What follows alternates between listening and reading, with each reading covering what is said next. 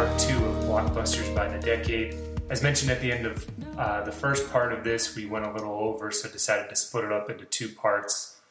So if you haven't listened to part 1 yet, please go back and do that. If you have listened to part 1, thanks for tuning into part 2. Tim and I will dive into a little bit of our thoughts on the future of where blockbusters are headed, if at all, and where we think what that will look like. So thanks again for listening, and enjoy part 2.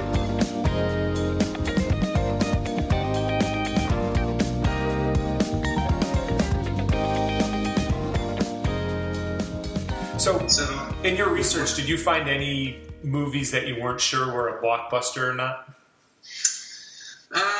Again, I took this one on as a lot of gut reaction stuff, or gut reaction responses. Because I don't know, blockbuster movies. It should be a thing, much like cameos, that we should be all be able to agree on pretty easily, because it's such a widely used word. But now things are changing. As we talked about, and we're heading into a new era, I think. Yeah.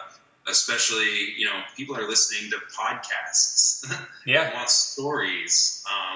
It's not just feed my eyes, colorful lights and things blowing up. It's feed my mind, actually. Too. Yeah. So I don't know. So I guess So do we come to the decision, or did you come to the decision? Can a blockbuster be on a streaming service? I say yes. Okay, I'm actually going to say no. Okay.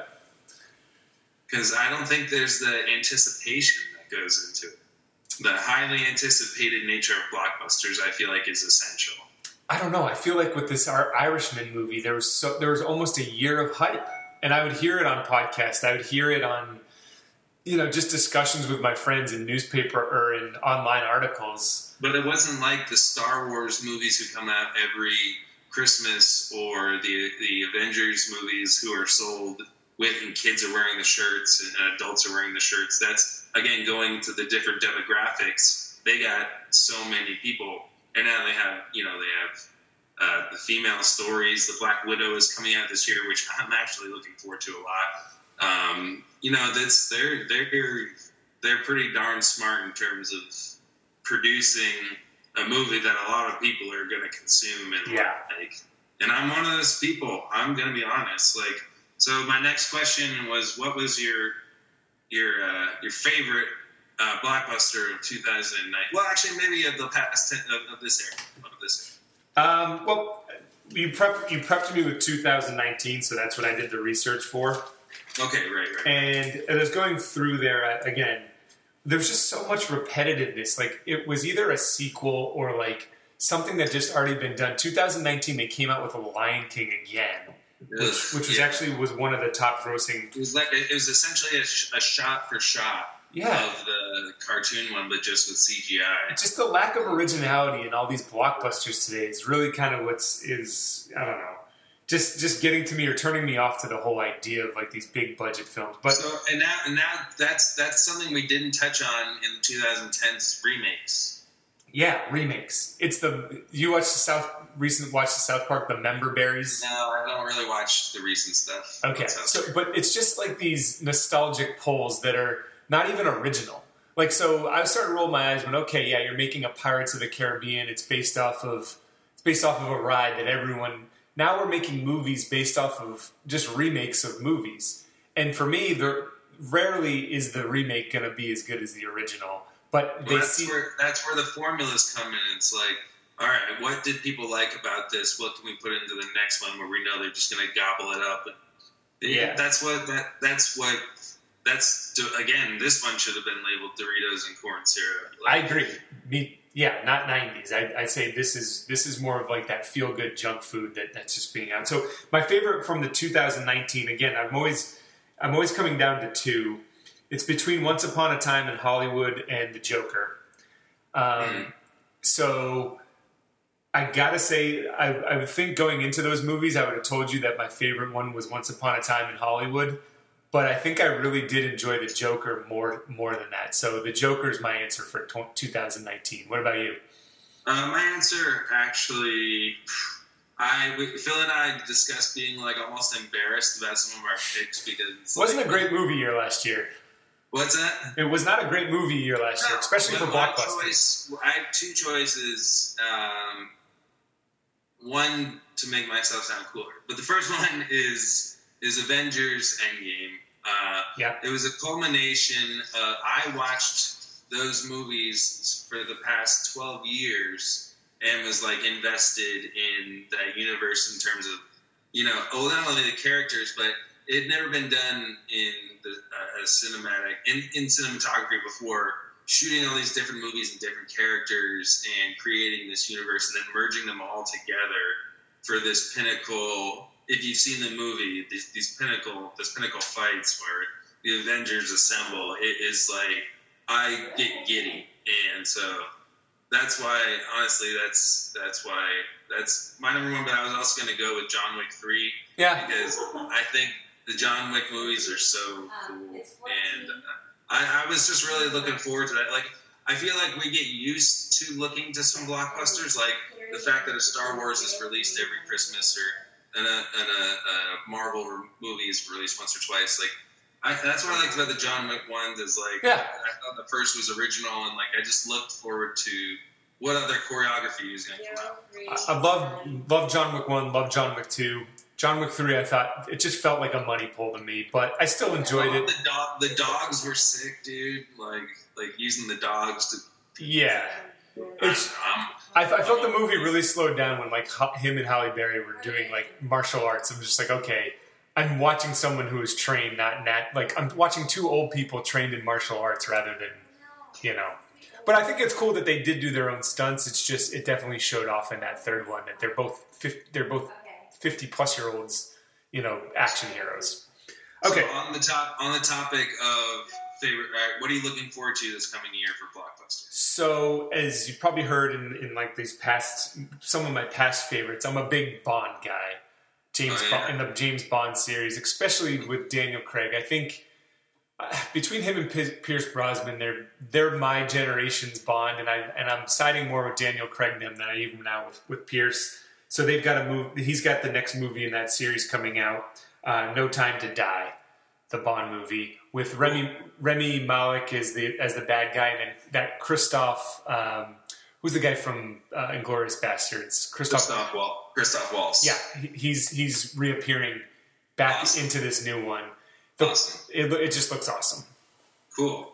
What about you? So I have this coming year. So directors are totally what my draw is right now. So my answer, I had to do some research because honestly, it's like besides like the Black Widow one and all the movies being pulled from theaters right now, is kind of I had to remind myself what was coming out. Yeah. So maybe this was a little different than it would have been in the theaters. Yeah, I was really looking forward to the movie called The Lighthouse with Willem Dafoe and Robert Pattinson.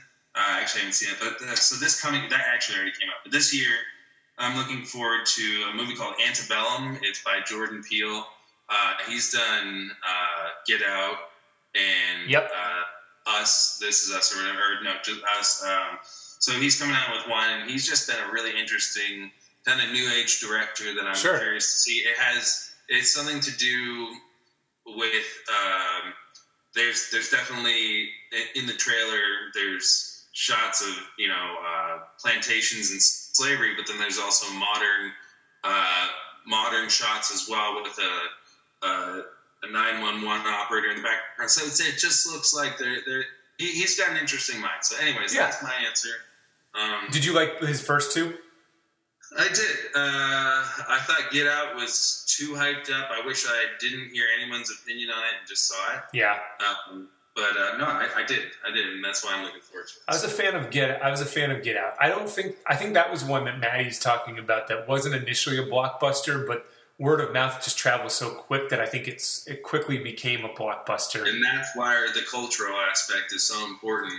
People went out and saw it. Yeah, for sure. And Laura, our sister Laura, told us to go see it, and that she was, she thought it was an important. Oh, I'd seen it before she asked. I mean, because I don't know. It's just something. Crystal and I were just going to the movies a lot, and we loved it. And like it automatically bought our ticket to Us, which was the next one, which I didn't like as much, but I think he's still got me. If I'll definitely go see if the movie's open again, I'll go see Antebellum too. That'll be a good one.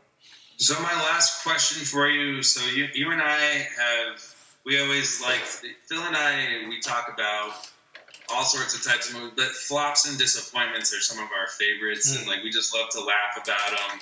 And it just amazes us how much money and effort goes into some of these movies that they think they got the formula right.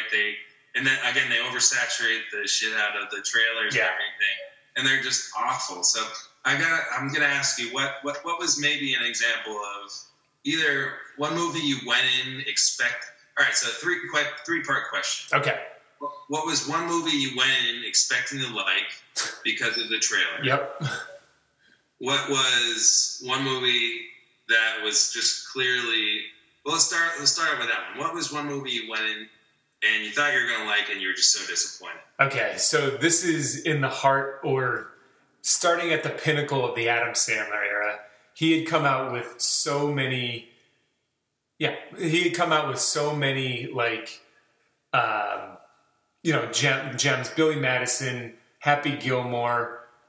He was just putting out great movies, Waterboy, and he put out this one called Little Nicky, which I was so excited for. I'm like, Adam Sandler can do no wrong, and I just sat there for 90 minutes. If you can hear Crystal in the background, she's saying it's awful. And I almost was in tears, not because of crying, because of how bad that movie was. It was just so, and it just almost broke my heart because it felt like it was like Adam Sandler created such a bad movie that he might not come back from this. It's so bad. Well, he came back and he's like a plague, dude. Yeah, no, he's definitely cashed a couple checks, or more than a couple checks after that. But I was just heartbroken at how bad that movie was because he was on such a hot streak and. And then he just went on the cult. This the worst streak ever. But people still watch that. Somehow people still paid money to see all that stuff. So for me, I brought this one up, and this is a controversial one amongst most of my friends and people I share movie tastes with. So I was so excited for The Wolf of Wall Street. And was so disappointed with the execution of it. Okay. Why? Because me and Terry went to go see this movie, and me and Terry, I think, liked it. I know I liked it. I thought it was so over the top, and I was rolling my eyes most of the time. First off, you know me, we talk about Leo almost too much. Yeah. To a concerning degree. We love him. But anyways, so excited. Jonah Hill's in it. You know, it's just such a great cast. And this story is supposed to be so big. It is a big story that I don't know how much they spent on the movie, but I just remember being so excited for it. And the Quaalude scene where I just hate it. I was uncomfortable watching poor Leo act poorly. Like he's the best. He's my favorite. And it was like watching. It's like, you know, I don't know. Like it just I didn't like it. All right. It's watching, you know, I don't know. I was a fan of the movie. It was the introduction of Margot Robbie too, who's since had an awesome career. Well, she's incredible, but in terms of like Rob Reiner was in it, and like it had so many memes that have come out of that, and that I've just enjoyed.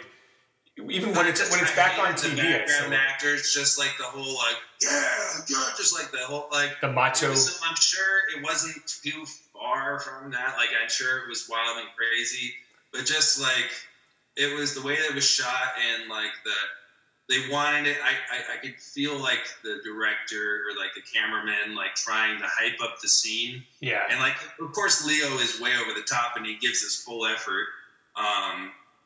But I was also disappointed. Maddie also brought this up. McConaughey was sold in that movie. This is true. The trailer. Yeah. Matthew McConaughey's doing that. Yeah. Down his chest. And like that was like, I was like, dude, McConaughey and Leo, like Jonah Hill, like yeah, I'm down. They did. They sold McConaughey hard in that trailer, and he was in it. He was more of a cameo in that movie than anything. And that's the crazy art of trailers. They can deceive you. Another one I was really deceived on was the Godzilla movie with Bryan Cranston. The trailer looked dope. Like they're dropping out of a plane, the eerie music. Like that's the thing about a trailer. You get a guy who knows how to use a score to build anticipation or like really get you, or cut the scenes just right when they don't even pan out that way. Yeah. You can really be sucked into a movie. Do you think you have a trailer like that you could think of? That was good, and then like a little deceiving. Like the trailer was like, oh, that looks sweet, and then it was just like, yep. So I do have one of those, but I mean, to your point with the Bryan Cranston movie, it's spoiler alert, Bryan Cranston dies like in the first hour, and then as soon as he dies, it's just the movie's just awful after that. But he's the star of the show, and you don't even get to end the movie with him. But it's also it was always going to be a blockbuster because it's Godzilla. Godzilla, right? That's another thing. King Kong Godzilla will always be a blockbuster just because of its history in cinema. So the way the way I attacked this favorite trailer one or disappointing trailer, I guess it was more of the trailer was better than the movie itself. I wasn't disappointed in this movie, but the trailer highlighted a lot about the first 20 minutes, which didn't really... So the trailer I'm talking about is Spectre. It's the last James Bond movie to come out. It's following Skyfall. The trailer is just all the first scene from Mexico City. He's in a helicopter. He's got the skull mask in. Buildings are collapsing around him. It's just like, all right, this is an action-packed, like, this movie's going to be great. And then come to find out, like, that opening scene is phenomenal, but it's only 15 minutes, and then it kind of got into a subpar Bond movie after that. So, though I'd still like the movie, and I'd rewatch it again if it's on cable, but I went in with a lot more hype because of an awesome trailer than the movie really, delivered on. Yeah, and that's where I kind of like we're moving away from blockbusters and believing in that because we've been fooled so many times. I feel like that now we roll our eyes when we sometimes see a big blockbuster trailer because we've been duped. Where those your heart's been broken. It's brittle now. They are such jerks. I've been duped into so many movies that I just like okay, whatever. Another one actually for me was Swiss Army Man with Paul Dano and was that a blockbuster? It was an indie flick that just looked really cool, and I thought it was just going to be like just I don't know, a little bit more touching and intimate than it was. Yeah. It was a little bit weirder. Anyways, but the score is la da da da like it's throughout the whole movie too. Dano's actually singing it, but it got me. The score got me, and like. It shows him riding. Who's Harry Potter? That actor? David something. No, it's not David. Anyways, Daniel something. Daniel Radcliffe. Radcliffe, right? Yeah. So he's like riding him through waves. It just like looked cool, but it was me and Jackie, my old roommate, went inside, and it was just disappointing. Anyways, what's the third part? What's the third question you got? Third question. I don't know. I don't know. Yeah, I guess. So, do you, after everything, do you still think are we entering the end of the blockbuster era, or are they going to continue for a long time? They will. For as long as there's movies, there's always going to be stuff that we deem blockbusters versus just regular movies. And I think now we're moving into an era where I think our producers are going to be smarter. They're going to advertise, oh, this is an indie movie, but it'll be an indie movie disguised as a blockbuster. So just got to keep your guard up. I think the four components, if it looks like and smells like and tastes like and feels like a blockbuster, chances are it is, no matter what forum it's coming at you. So just keep your arm, because a lot of people do that. Like, I think The Shape of Water was kind of introduced as that, like, oh, this is, such a timepiece and an artsy piece. It checked off everything that a blockbuster would be, but I think it kind of fooled the Academy in that sense. I did have one question for you, Doug, though, before we end the podcast. It says, let's see, my notes here, it says, do you have a movie that you went into and you were surprised on how much you liked it? So based off the trailer, there wasn't, there was hype, whether there was hype or not. So it wouldn't be a movie, it would be a blockbuster. Whether there was hype or not for this blockbuster, did you go into a movie thinking you weren't going to like it and ended up being surprised in the end on how much you did like it? That's a good question. One that So I didn't go in with, I wasn't going to like it. So I got mine. While you're maybe thinking of yours, but so it was a popular one. It was a Christmas time. It was a Christmas release. We went into the movie. You know what I'm talking about? Go ahead. So we were going into the movies, and I was just like, okay, this is going to be like another one of those superhero movies. It was James. What's his name? James. So it's Avatar. The movie that I liked was Avatar. So, yeah. But I went in there thinking like, okay, this is just going to kind of be one of those, fantastic mythical worlds, which it was. But the movie theater, I think my movie theater experience was just awesome. There was people, literally, you were with us, right, when we went to go see that? There's people just stacked in the seats. Like, so people had snuck in. They had given you 3D glasses, which again, I was like, okay, like I've seen the 3D movie, but this just had like way more depth. The story was really cool. James, I can't think of his name. James Cameron movie. Oh, the director. Yeah. Oh, yeah. And I don't know, the whole movie, I went in thinking it wasn't going to be great, and I came out like high-fiving everyone because it was just, I don't know, it was one of the coolest movie experiences I've ever had. Now, it doesn't hold up. That movie doesn't hold up. But I think that's one that you need to see in the theaters, but I went in not expecting anything to see Avatar and came out a fan. Well, I guess one that I had like that, I was actually thinking the opposite. Real quick, I was thinking of actually a movie we were going in expecting to like and we hated. Dumb and Dumber 2. Ugh. Oh my God. First off, we didn't talk about any comedies pretty much amongst all of these blockbusters like Austin Powers or Ace Ventura. So unlike us, though, to not talk about comedies. Well, we really could go into like, there's so much with this topic that we could go up to. I mean, we're at an hour and a half right now.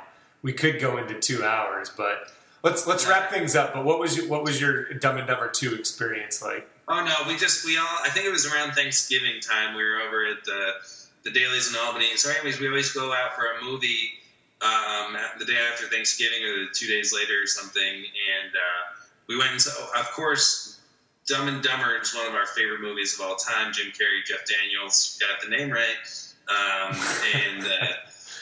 Note the time. And we all went in expecting, wow, this is finally the two of them are getting back together in their classic roles. And it was god awful. We were there, our whole family was laughing out loud at how bad it was. Brutal. We were heckling the screen. It was brutal. It was almost like a Rob Riggle film more than it was like a Jim Carrey film. It was just so stupid. It was so dumb. Like none of the jokes were landing. Like all the old. They pull a catheter at it. Like Lloyd's been playing a 15, 20-year joke on Harry. Like so it's just right off the top. The premise would like that whole joke that he'd been pretending to be a mute for all that time and to be a vegetable essentially.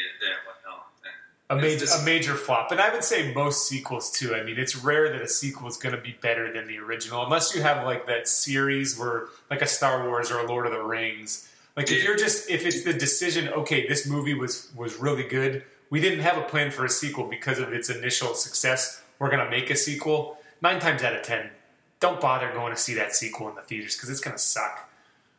Yeah. So, all right. Quick question. Do you have a favorite sequel? What do you think is one of the best sequels ever?